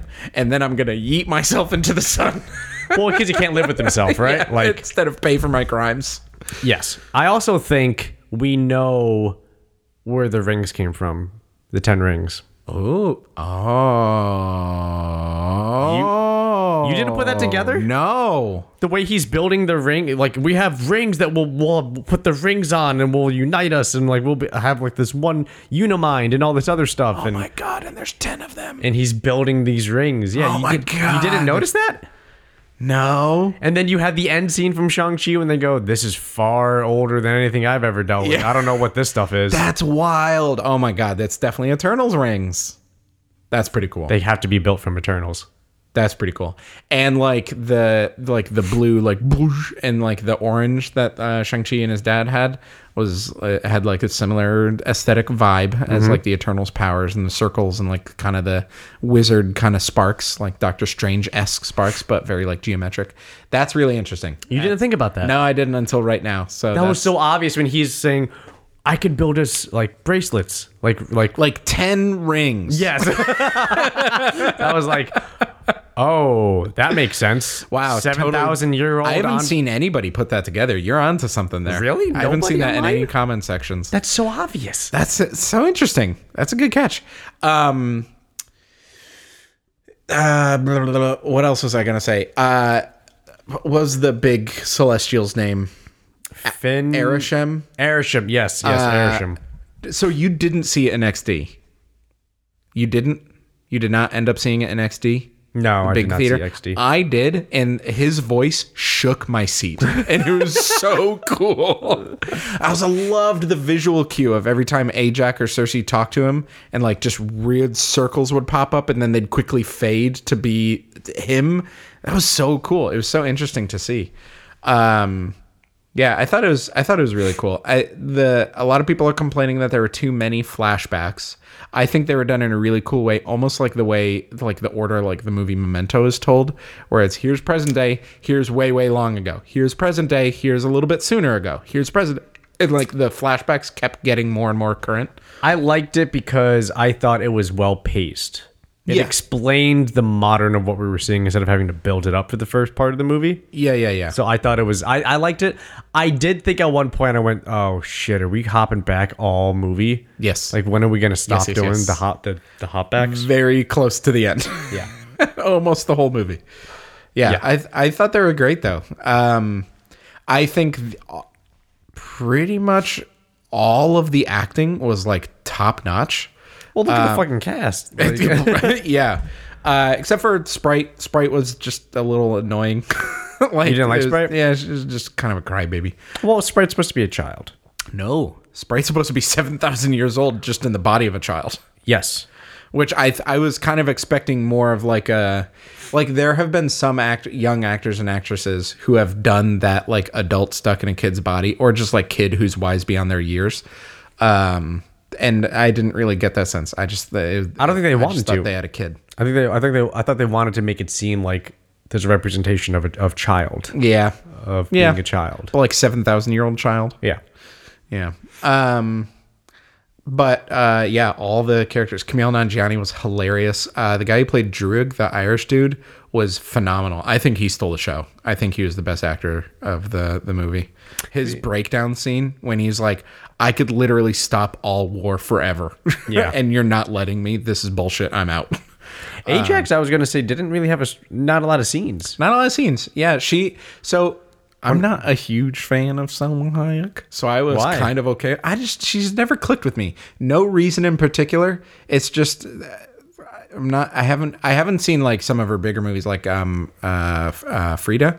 I haven't seen Frida, which Okay. I'm sure is great. I'm sure she's phenomenal in that. Yeah, she's great. So my experience of her is like 30 Rock, Wild Wild West, a few other little things, and then in this she was fine. But yeah, I was fine with the amount of screen time she had. I was a little taken aback every time I saw Angelina Jolie on screen because Why? boy oh boy, she just looks like an aging movie star clinging onto her youth. I didn't think that. Really? Like all that? Like she's starting to just look like plastic surgery, which is unfortunate. She has very sharp cheekbones. She's got the big lip fillers. I don't know. I didn't think that. I don't want to like bash her or anything. She looked like that, but Angelina it Jolie. Like that. I think that's what it was. Every time she was on screen, it's like, whoo boy, that is Angelina Jolie. It's a problem. It's the same problem Brad Pitt has. Yeah. Where it is, that's Brad Pitt. Yeah, Like, exactly. It's not like the Leonardo DiCaprio / Daniel Day-Lewis type situation where they get so engrossed Yeah. that even though we know it's them, we go, oh, it's this character. It's like, it's really hard when you're Brad Pitt and Angelina Jolie to be Yeah. like, oh, that's totally not them. Like, Yeah. like they're so distinctive, Yeah, exactly. and there's no way to hide it. yeah, And very iconic. makeup does nothing but enhance that. Yeah. I thought she was great. She reminded me a lot of her Action Days. Yeah. Tomb Raider, Angelina Jolie, and Mr. and Mrs. Smith. Yeah. You know, I thought a lot of that. And I was just like, fucking right, dude. Yeah, she's kicking ass. She's which kicking ass. She This is hasn't so really done cool. in a while. It was cool to see. Yeah, exactly. She hasn't done that in a long time, and it was really cool to see her do it again. I missed, as weird as it sounds, I missed action star Angelina Jolie. Like I missed that. And Yeah. I really like seeing her do that. I also liked the like the love interest friendship type situation they did Yeah. Oh, yeah. with that. That was also really, really Her cool. and Gilgamesh. Yes, because they didn't force it. Yeah. They made it very, very natural. Yes. That I wanted to kind of end with that. We're over time. We not spent too fucking long over talking time. about Twister. Yeah. That's no. That's not. Well, whatever. We're gonna go until we're satisfied. But I loved the relationship between the Eternals, like the relationships between the Eternals. I loved, Cersei and Icarus was just classic love story. Sprite and Icarus was like very unique. I'm stuck in a child's body and I love this person and I can't because it's weird. And like we saw that with her at the bar at the birthday party at the beginning of the movie where she like disguises herself as an adult and things like that. I loved Kingo and his valet, like this dude who he just trusts implicitly, who has like the most respect for him, who's been his valet for 50 years. So, which means he's been his valet since he was like in his 20s or something, probably. How many cameras did you bring? So good. I loved Makari and Druig. By the way, we haven't talked about Makari. A, she's deaf. B, she invented sign language in obviously. the world. I didn't notice that in the movie. Thank you for showing me that. It was so cool. It's like she was not deaf in the comics. Like that. Really? That character is a dude who is not deaf in the comics. So they did a gender swap, and she's deaf. And she's a speedster, which is one of my favorite depictions of a speedster that we've seen in movies so far. My favorite being Quicksilver from X-Men. Like Evan Peters, silver hair. He runs in slow motion and there's cool 80s music every time. Yeah. That is incredible every time. But her is like, they did it in real time and they just showed how fast she was. Her beating the shit out of Icarus on the beach was so cool to watch. She was punching him so fast, she was melting the rocks around him. Yeah. It was very, very cool. And like her running to try to find where the Celestial was, like, hey, go run to this spot on the earth. And she's like, cool, on it. And like we got to see her do the whole thing. She's running on water. Yeah. She was deaf every time there was a conversation happening and then she was a part of it. Everybody just signed. Like they just started signing. I was waiting for you to mention this. And let me tell you, it was real sign language. It was American Sign Language, which is a little weird to comprehend because the American Sign Language is based off of the English language, but invented by a French dude. Which I heard some people complain, like, how does she know American Sign Language 7,000 years before it started getting spoken or whatever? And it's like, well, there are other things in the movie that imply that the Eternals invented a lot of human culture. So why not have her and be the one who invented sign language? American Sign Language, ASL. Which French Sign Language started first and blah, blah, blah. Yeah.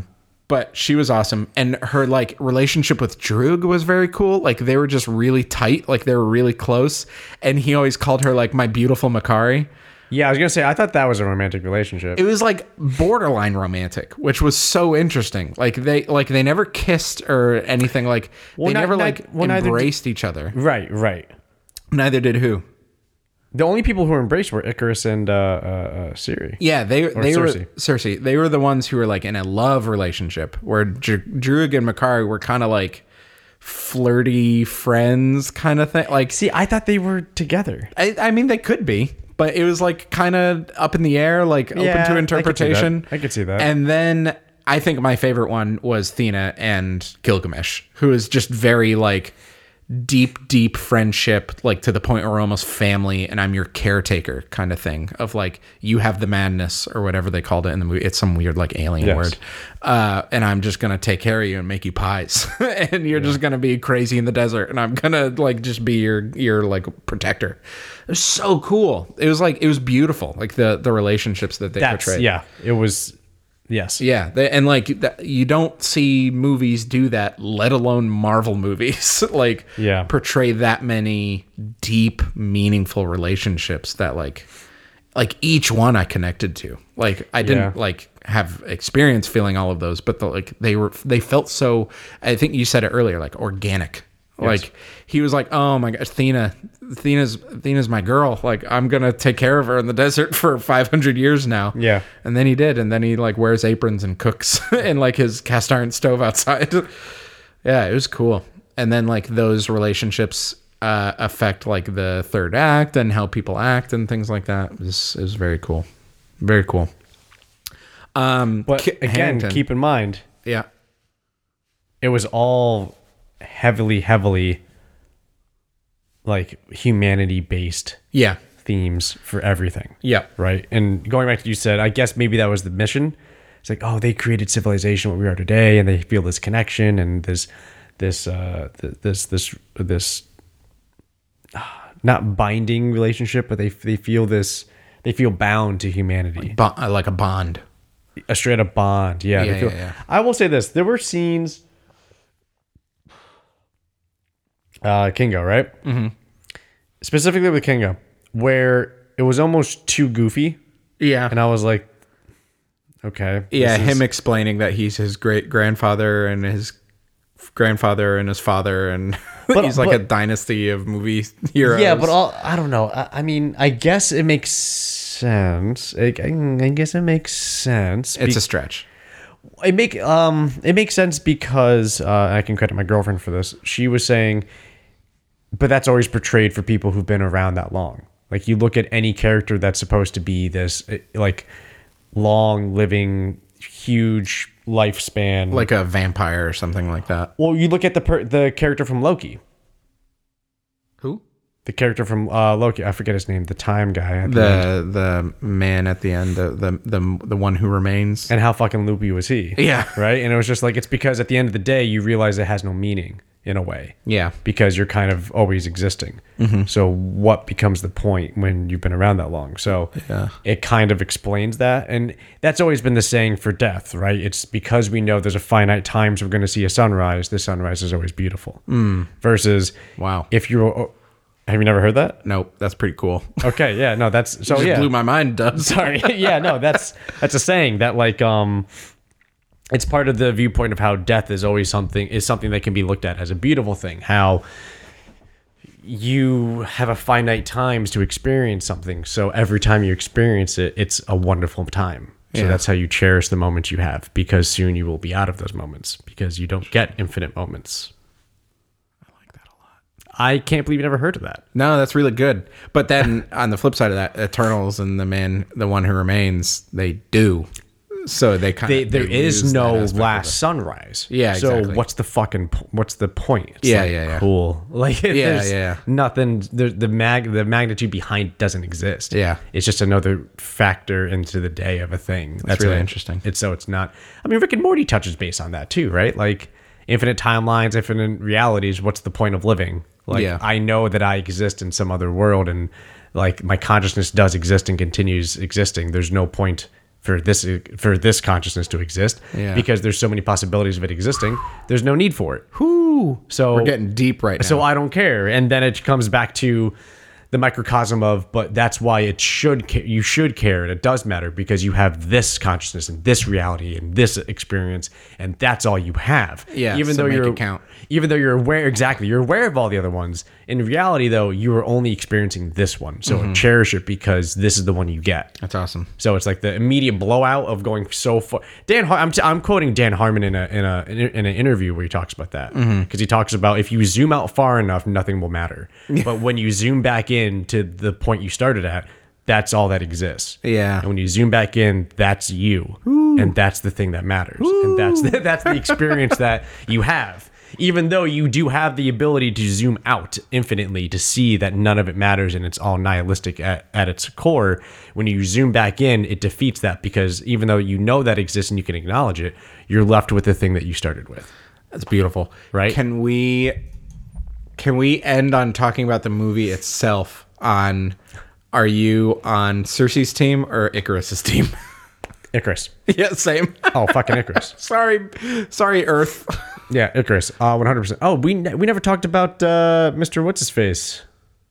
Kit Harington. Yeah, I was about to before you just absolutely blew my mind there. But, sorry, but yeah. So yeah, we're both on Team Icarus. I think we both enjoyed the movie. I'm sorry that you had a shitty movie going experience. I think I would have appreciated the emotional impact of it more if it wasn't for the fact that I was hating humanity for every minute of that movie because of the people around me. I saw it in a fairly sparse theater on a Tuesday night. The showing was 7:45, so it was late in XD.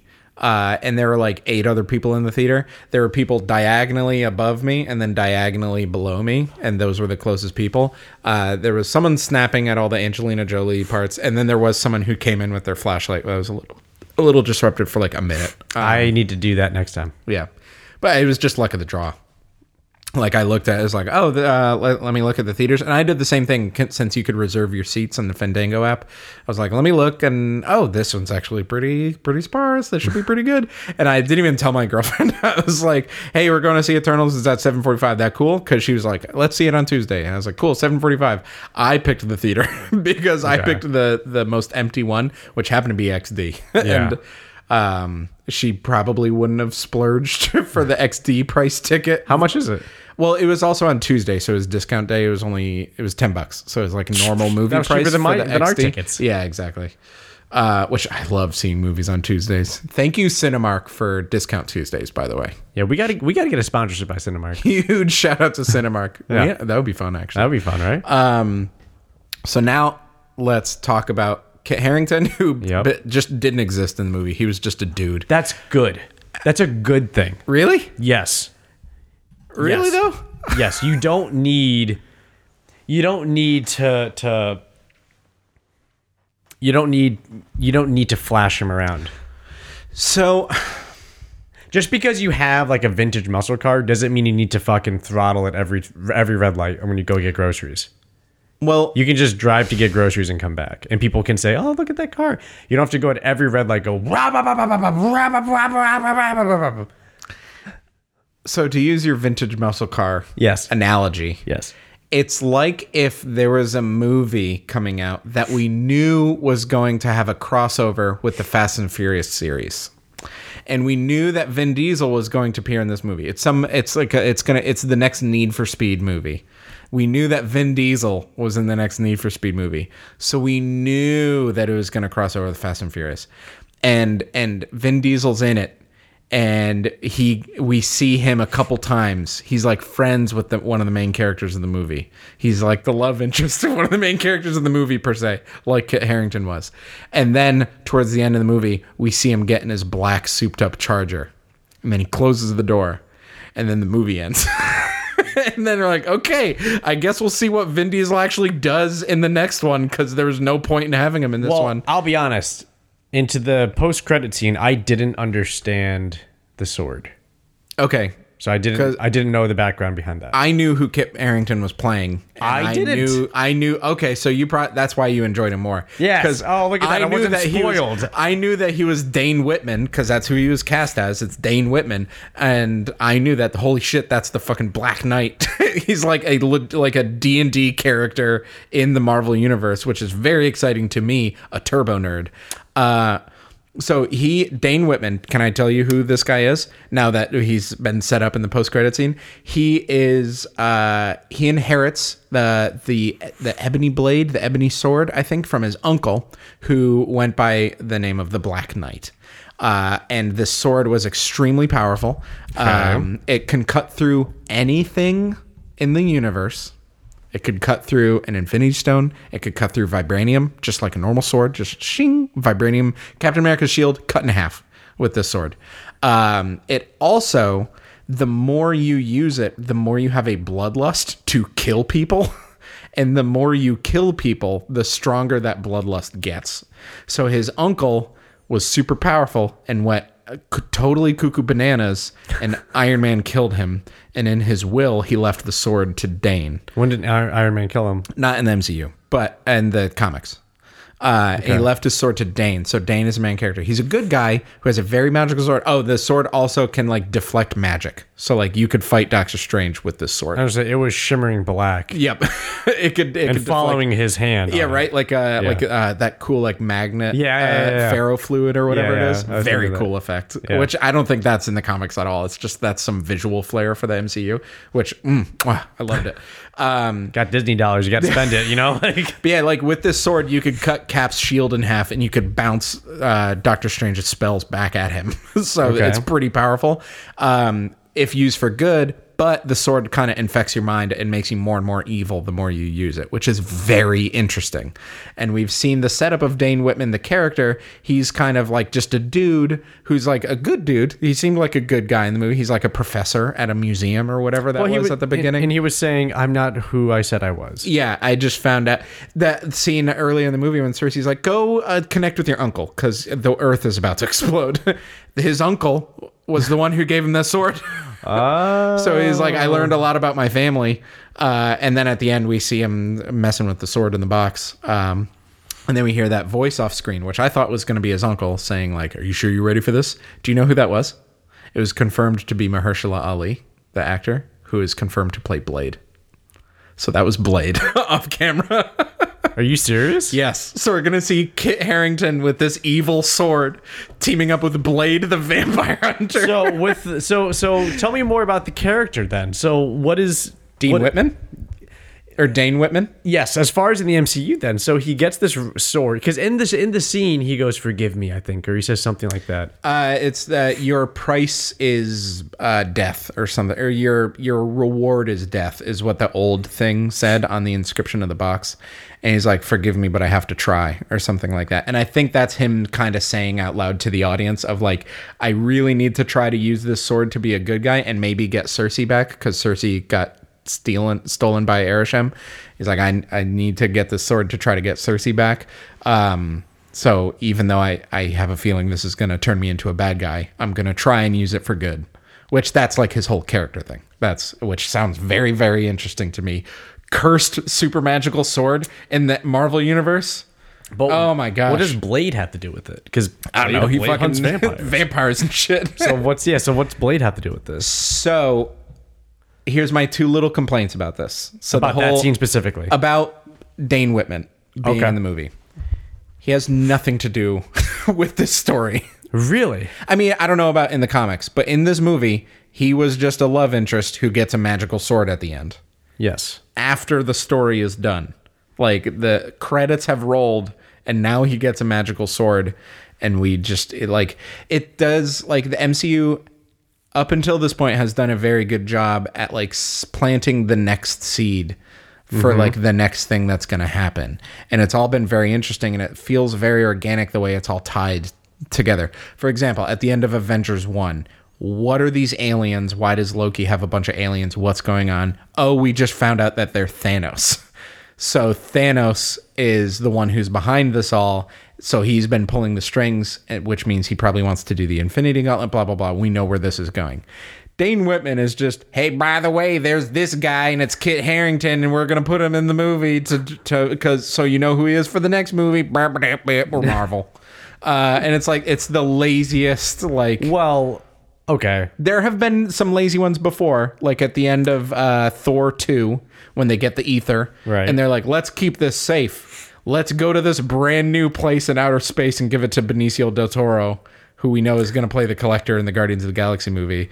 And they're like, oh, Infinity Stones, thank you. Or whatever he does. And then it's like, okay, that came out of fucking nowhere. But it's whatever, I guess. Okay, so then what did you think about Patton Oswalt and Harry Styles? What the fuck? Absolutely blew my mind. The portal opened, and I was like, huh, something's happening. A fucking troll comes out of it, and he starts talking, and goes, oh, geez, no more blah, blah. And immediately I was like, is that Patton Oswalt? I was like, is that Patton Oswalt in the MCU? Is that drunk, tiny Patton Oswalt? I had no idea who that character was. The face even looked a little bit like him, too, yeah, exactly. which I think it was definitely a CGI face inspired by Patton Oswalt's real face. I had no idea who that character was. I did not know what was happening to me. And then another portal opens and a guy starts walking through. I was like, is this Kingo? Is this Icarus somehow? What is going on? Who is this? Or I was thinking maybe it's Thor, because like the teleporter looked fairly like rainbowy and magical. Too thin for Thor. And then he keeps walking up, and I was like, that's Harry Styles, the singer and kind of actor. And then he explains that he's Eros, who goes by the name Star Fox, who is an Eternal from Titan, who is Thanos' brother. And I was like, holy shit. That one legitimately blew my mind. I did not know that Harry Styles was in the MCU. And I said like, holy shit to my girlfriend. And she's like, you didn't know that? And I was like, you knew that? She was like, yeah, of course I did. I'm a girl in my 20s. I knew that Harry Styles was coming to the MCU. So yeah, she knew about that and I didn't. Absolutely blew my mind. So he's an Eternal from a different time. Not a different time. Well, I mean, I guess. He's an Eternal. And he is Thanos' brother. Like, full blood brother. Which obviously you could see the resemblance. Yes. Which I had to look that up because I was like, hold on. He said brother, but is it like brother, like in quotes, or is it brother, period, with capital B. And apparently there's a whole storyline in the comics where Thanos is like, why the fuck am I purple? Because like Thanos' parents and Eros' parents look like Eternals. And Thanos is fucking Grimace with a ball sack chin.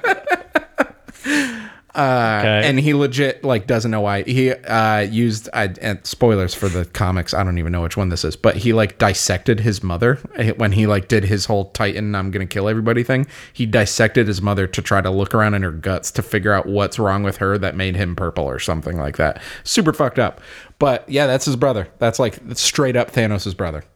So we're gonna hear some like post-mortem Thanos backstory, which was an Eternal. Who is an Eternal? Thanos is an Eternal. Yeah. Thanos is an Eternal. Yes.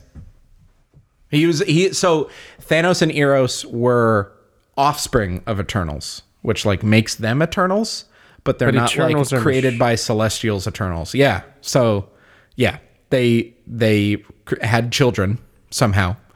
It's like Blade Runner. The robots made babies somehow, but spoilers for Blade Runner. Spoilers for Blade Runner.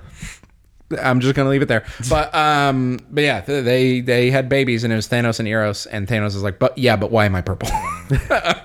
And he like got super pissed, and he's like, nah, you guys suck. I'm gonna destroy half of all life in the universe. Which goes pretty against the Eternals' whole deal. If their thing was to make enough people to make an egg for a Celestial, and then Thanos wipes half of them out. That's what. Okay, so that kind of I was gonna say. Yeah, I actually literally ignored it because I was like, none of that scene made sense to me. The Star Fox scene? The only scene that made sense to me was Patton Oswalt is a drunk, like, goblin. He's a goblin, yeah. Yeah. Like that makes sense. Yeah. Because Patton Oswalt voice acts. So that I can see that. Yep. And he's been in 2 MCU things so far. He's in MODOK, yeah. And he was in Agents of S.H.I.E.L.D. Yes. And then, so I didn't know Harry Styles was in it. I did not either. And right before they show his face, I forget who says it. They go, wait, so this is Thanos' brother. And then it shows Harry Styles. And I just went, what? And then it's like, dun, dun, dun, dun, dun. And then it just ended. And I just went, I just sat. Granted, I was also sitting there because if I moved, I would have just like started punching the people next to me. So I just sat there. Still. Oh, they didn't stop. You think they stopped? No. I had Instagram Live and Snapchat next to me. Yeah. Fucking going for all the bonus scenes. 100%. They didn't stop. Yeah. But I just thought that, like, visually, cosmetically, very confusing. But then story-wise, very confusing.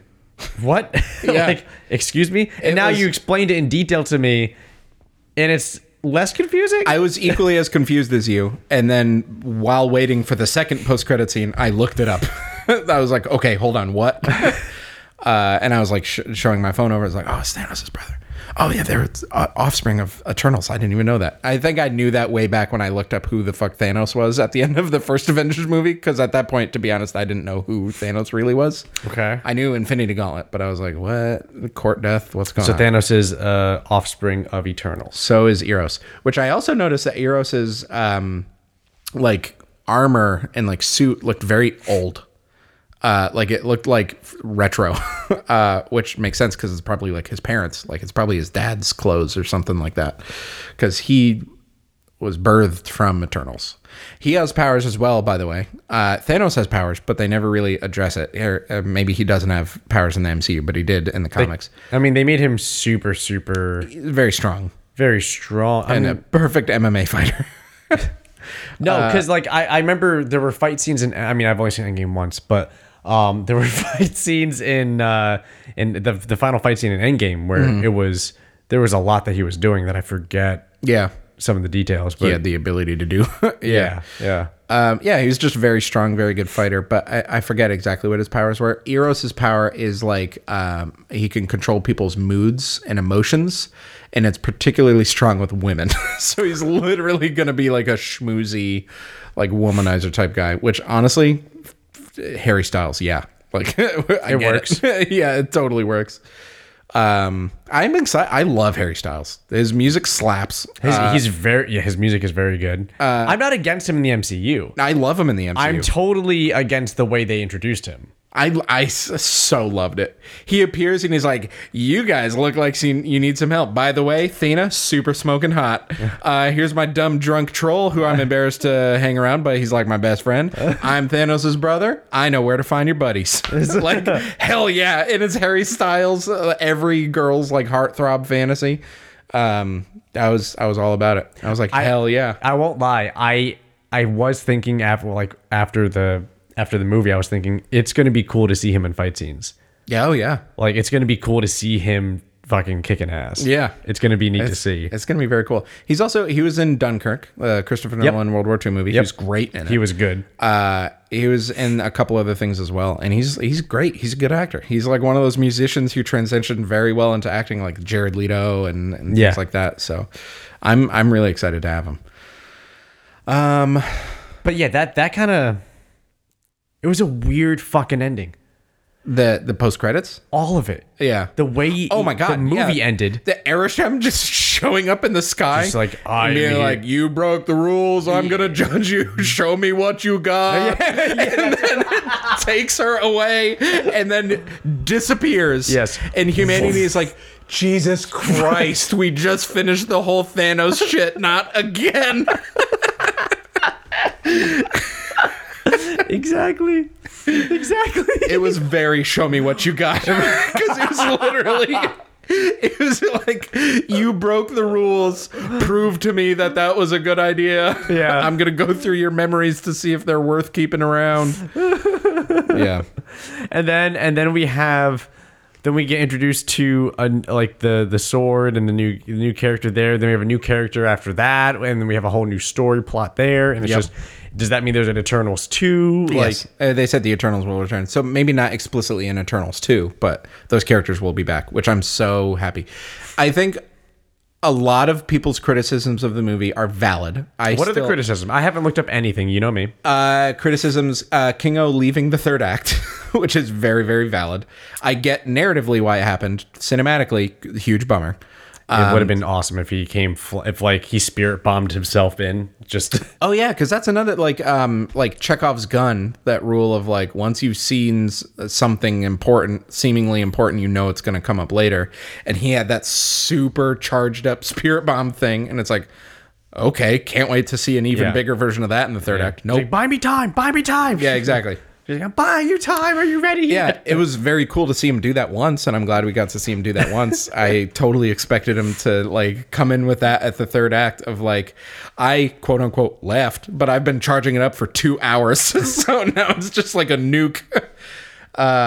So yeah, that too many flashbacks. Too much of the story was told via flashbacks, which I get. I enjoyed it though. I did too. I had a I don't good know how time else you watching explain it. I mean, you can't. That's kind of the problem of like, it's one of those things where this is a very hard storyline to convey in a one movie. A lot of people said that it should have been 2 movies, like one of like the backstory and then one of what's going on now. That first movie would have sucked. I would have been okay with it. Yeah, I mean, like, because it would have been fighting deviants. Yeah, it would have been fighting deviants and protecting humanity. Yeah, and then maybe at the end you would have found out that like the Celestials. Oh, there's actually a baby Celestial. I would say no, not even. I would say at the end, if they split into 2 at the end, you just end it with the scene that they had, which is we all split up. Yeah. You end it with that. You make it much more dramatic. You make it much more heavy. And then, you really get into the goodbyes and how they travel and where they settle. And like Icarus is the bad guy of the second movie or something. Not so much the bad guy, but we don't know he's the bad guy. You know what I mean? Sure. And then the second movie would start, and it would be kind of the. Here's the only complaint. I mean, besides what I said with the heavy-handedness of the message, of the theme of the movie, I would say the one thing that was weird to me was they fucking Snoked it. Do you know what I mean by that? Maybe? It was. Oh, look at this big bad deviant. Oh, isn't that a big bad deviant? The deviant who keeps getting more and more powerful throughout the movie. Oh man, yeah, fuck him. Athena kills him. Oh, here's that was my biggest complaint with the movie. I out loud went, Oh. Yeah. When he died, like I was expecting him to come back to life because I was super like anticlimactic. Because it was that. Fuck him, Tina kills him. It was that, but it was also just the real bad guy. The call was inside the house. He's Yeah. Icarus, and then he gets chained to the ground. He's fine. He's done. It's just But now the big celestial. Yeah, How are we gonna stop? We put our minds together. yeah. It's just there were so many big and this enemy. Oh, that's but this big bad guy. Yeah. But this. It was so this movie. What it did really well was like subversion of expectations. I think the best subversion that it did was Druig was obviously going to be the bad guy. Of like, no, I quit the band. I could mind control people. That's never been used for evil. I'm gonna leave, and you don't know where I'm going. And I'm like, okay, he's the bad guy. And then that's what you thought? Oh, 100%. I did not think that at all. Nope, it's pretty boy Rob Stark. I don't know who that is. It's the Icarus. He's Rob Stark from Game of Thrones. Which, by the way, as someone who you haven't seen Game of Thrones. Wait, Icarus was Rob Stark? Icarus was Rob Stark, and Kit Harington was Jon Snow. I know about Jon Snow. Yeah. I know about Jon Snow. I've seen lots of posters. Yeah. Lots of posters. Yeah. He's been in a lot of posters. Yeah. Rob Stark was in the first half of Game of Thrones. That's how I'm going to put it. Did you like Icarus?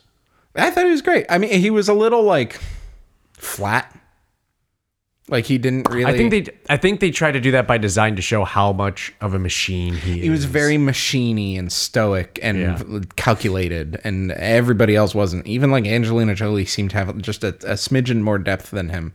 But like everybody else was like brimming with like personality, charm, and charisma, humor, and stuff like that. Yeah. Even Druig, who's like the emo, like Irish, I could mind control people. He's like, my beautiful Makari, and like was so like cool. And he had a fucking leather jacket at the end of the movie, like.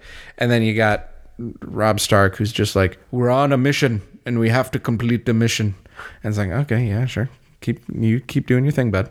It's just very, very kind of boring. I didn't mean to interrupt with the Icarus question, but you were going on about how like you agreed with and this bad guy and this bad guy and this is the focus. Yes. And this is the problem. So but what about this? I wish that deviant. His name was I forget his name. I don't think it had a name. It did. That deviant had a name? Yeah, I think so. I don't think it had a name. Canonically, it did. Okay, it had a name in the credits. But I don't know if it was spoken in the movie. But anyway, it was such a letdown. Like that, he was even in the trailer talking all menacingly to Angelina Jolie. I don't remember the trailer. Yeah, he like had that scene where he was like lifting her up, and he was like, "You're gonna lose" or whatever he said. And then, oh, fuck him, he's dead.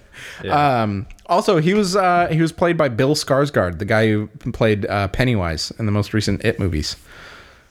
He's like a legit like actor. Okay. Yeah. Okay. Also, there's at least two Skarsgårds in the MCU now, with Stellan playing Martin Solveig. Not Martin Solveig. He's the TJ. I was gonna say what? The Tesseract scientist guy. The Swedish dude who's in the Thor movies. Yes. But yeah, that for me was the biggest bummer. That's been a lot of people's criticisms of like you play up these bad guys and then you very nonchalantly deal with them for the bigger bad guy, which I wish that was like a bigger deal. Like I'm totally cool that the Celestials were the real bad guys. But are they? Yeah, I mean they were like the opposing argument is what I would say. The opposing argument. Yeah. I like the opposing argument. Which I was one of like the most refreshing things in the movie. Like my favorite villains have been like Thanos, Killmonger. I can't remember some of the other ones that I've loved, but like the villains where you're like, I kind of get it. You're kind of onto something there. There was something about Thanos though with the way Thanos spoke. Yeah. That was the most magnetic part of Thanos. Yeah, exactly. I don't think it was the fact that he was a giant. He's thought about it. He was very well thought out sentences. Composed. Composed. Extremely composed. Exactly. You know, even I always think of the scene when he's on Nowhere and they come and he has he uses the stone to fake reality and he shows up and he's not bored, he's amused by the whole scenario. Like Oh, I always wondered if you would cry. Like, I always thought if you would exactly. shed a tear when I died. Yep. And he appears, and everybody's like, oh, and he's just amused by it. He's not Yeah. even shocked or threatened or any of it. He's Yeah, just he turns them into like bubbles and yeah. He's like, she told you, didn't she? yeah. Okay, do it. Yeah. Do it. And he's having this, Star-Lord's having this existential breakdown, and Thanos just like, He's toying with him. do it. Just like Yeah, puts exactly. It's her, very puts her good. forward. Very Like good. it's that type of, it's terrifying. Yeah. That somebody's that composed in that situation and in that so much control. That's the allure for me of Thanos. Yes, also his plan was not the craziest idea of wanting to do for the greater good. Granted, Yeah. again, you could have just doubled resources, so Yeah. whatever. But I think the magnetism of the character in Thanos is why there's that. God damn! I want to listen and see Thanos. Yeah, I want to go to his TED talk. Yeah, right. I mean, Killmonger. I mean, Michael B. Jordan was great, and Killmonger was good. But Killmonger, for me, as a character, I despised. I was like, it's so brash and arrogant. It's arrogance that I didn't like. Yeah. But his message was very correct. Exactly, which is his message was 100%. That's what makes right. a good bad guy. And like Magneto's another one. Magneto's another one. Yep. Of like, you are definitely a bad guy, but I get it. But yeah, it's like I totally get it, and I feel like if you appeared and you were threatening to kill me, I would be like, yeah, I get it, man. Yeah. Well, I kind of understand, you know. If there was a celestial that was about to destroy Earth, I'd be like, yeah.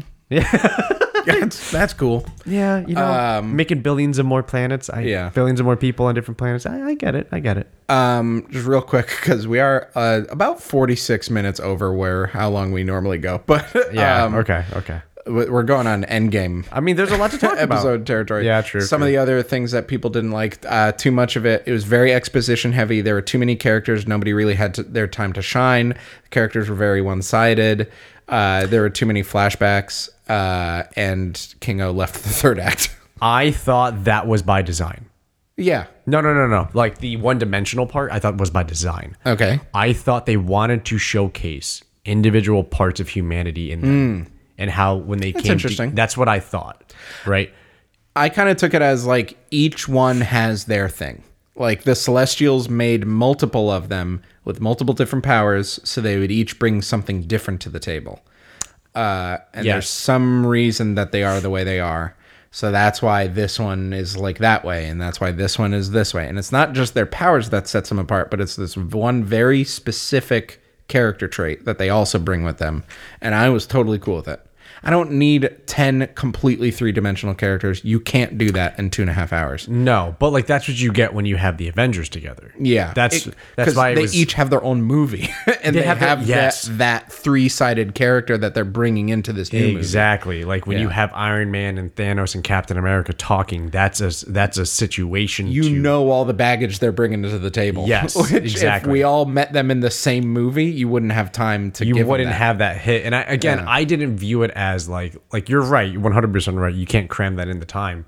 I always thought though, or I've been thinking though, they portrayed each one for the strength of that personality to signify that part of emotional range of being a human, Yeah. right? Like, Yeah. like if you think about it, like super flamboyant and playful, you have super serious, you have super loving and caring, you have fierce and vengeful and rage. You have all these different personalities. You have curiosity, you have all these different things, and I felt like they all just tried to show different parts of of humanity's I don't know, range. Yeah. And that's how I took it. And because, especially with the Unimind being a concept, I thought they are never going to be able to function individually, right? None of them are an Iron Man. Right. They almost require each other to function at full capacity. You know what I mean? You know what's also interesting?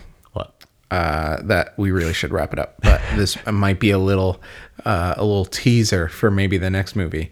I was on the Wikipedia page for like list of Eternals because I wanted to see like all their names and like how they're all actually not all of them, but a lot of them are inspired by Greek mythology. So I was on this page and I read the list of Eternals, and that's where I saw Eros and Thanos and all the other ones and their parents.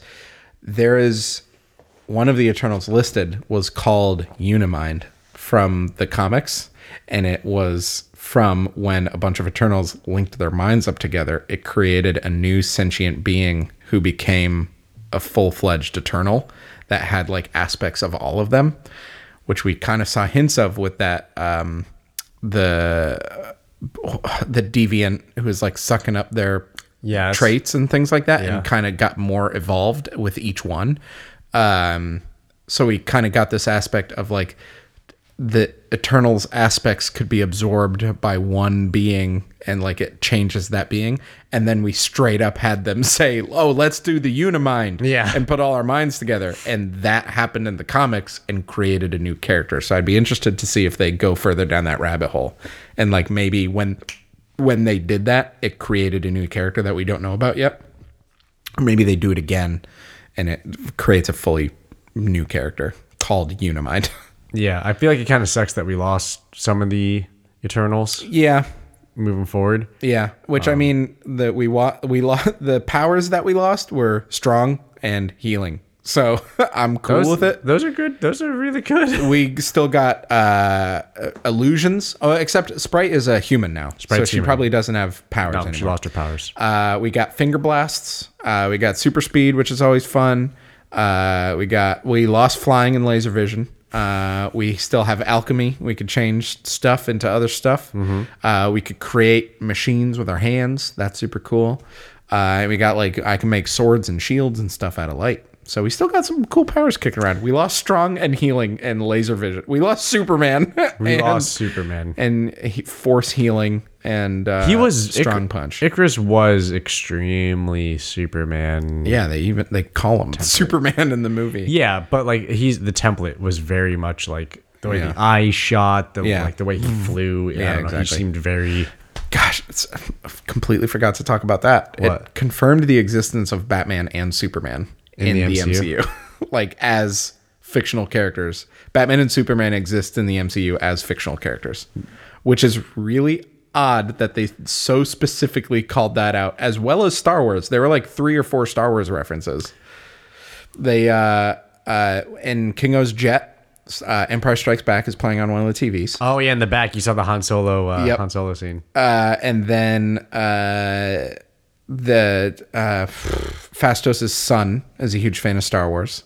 He had there's something to do with, they were talking about Star Wars or something like that, and he had a bunch of posters of Star Wars on his wall. So that's like very like Star Warsy, and also Batman and also Superman. Yeah, interesting. Well, the Star Wars stuff is easy. That's the same. Yeah, exactly. Same property. But straight up, they had a conversation about Superman. Yeah, true. So it's interesting. It was unique. Okay. Interesting seeds that they're planting there. So we're going to wrap it up. Yep. Next week, we'll talk about Speed. Yes. Let's include the post-credit scenes. 1 to 10. On a scale of 1 to 10. The entire movie experience. No, because I'm going to give it a 1 with experience. Let's just say the movie. Of course. You can't rate the movie based on the shitty people who sat next to you in the theater. Mean, it's really hard, but I'm going to try to. I would give the movie a solid 7, which I would give a lot. I would give a few MCU movies a little bit lower than a 7. But this one, I would give a 7, maybe an 8 on a good day. Immediately leaving the theater, 8. Now thinking about it and like really poking holes in some of it, 7. Immediately leaving the theater because of the experience I had to deal with, I was actually at a 5. Yeah. It's higher than that. Yeah. Looking back on it now and trying to take away the ruining moments of what I had, with a healthy dose of like, well, it's not, Falcon Winter Soldier, I'd have to say it's a pretty good 7.5. Sure. Love it. 7.5. Sounds like we're in agreement. I was honestly nervous that we would agree too much, but I've enjoyed having this very calm banter about it rather wanted than to fight? just yelling at us. You wanted to yelling fight? at each You other. wanted to fight? Is that what you wanted? I Why? legit thought you were gonna hate it, and I was gonna be like, I loved it, and then we would just argue for 2 hours Did you think I was going to hate it because of what you saw in the note, or because? because of the Rotten Tomatoes score. Oh, what's the Rotten Tomatoes score? 44. Did you not know this? It is by far the lowest rated Marvel movie. The next one It's not is that bad. Thor 2 out of 61. I mean, if you saw it the way I saw it, yeah, it's bad. But like, it's not. It's by itself. Since it came out, it just keeps going down and down and down. I remember it came out and it was like, oh, it's at a 60. It's the lowest rated one. Why? You know why I think that is? Why? I know we keep dragging this out and you got to go. I'm sorry. But I think it's because every Marvel movie we've seen, for the most part, it's been based on a human. Sure. And I know Thor's a god, right? But he still has very human qualities and attributes, especially with like his own self-discovery and self-journey, his acceptance of the self and all these other things that he goes through. But there's so much that we see that we can relate to. And this movie was about things that we should not have related to. It was about non-human, Sentient robots created by a god to destroy Earth. Yes, and we had to align with that story Yeah. and cheer for them. In 2 hours. It's hard to do that. Yeah, it's exactly. hard to do that. So I take it with that type of view, and because of that, that's how I say it. That's how I take it. Yeah. But until next time, everybody. Yeah. Whew. Thanks for sticking around if you're still here, which I doubt you are, but thank you. Until next time. Bye.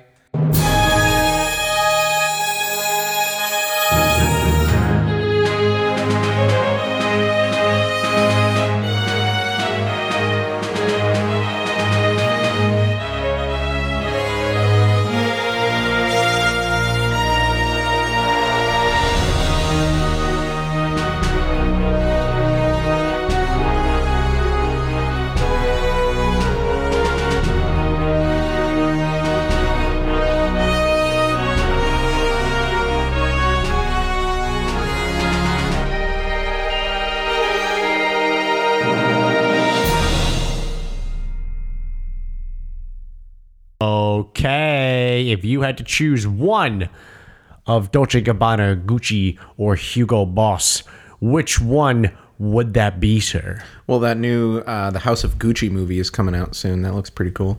So Yeah. I guess I'll go Gucci. I don't know anything about any of them, but Lady Gaga and Adam Driver is in the Gucci movie. There's not a Hugo Boss movie as far as I'm aware. So that's my answer. All right. Sounds good.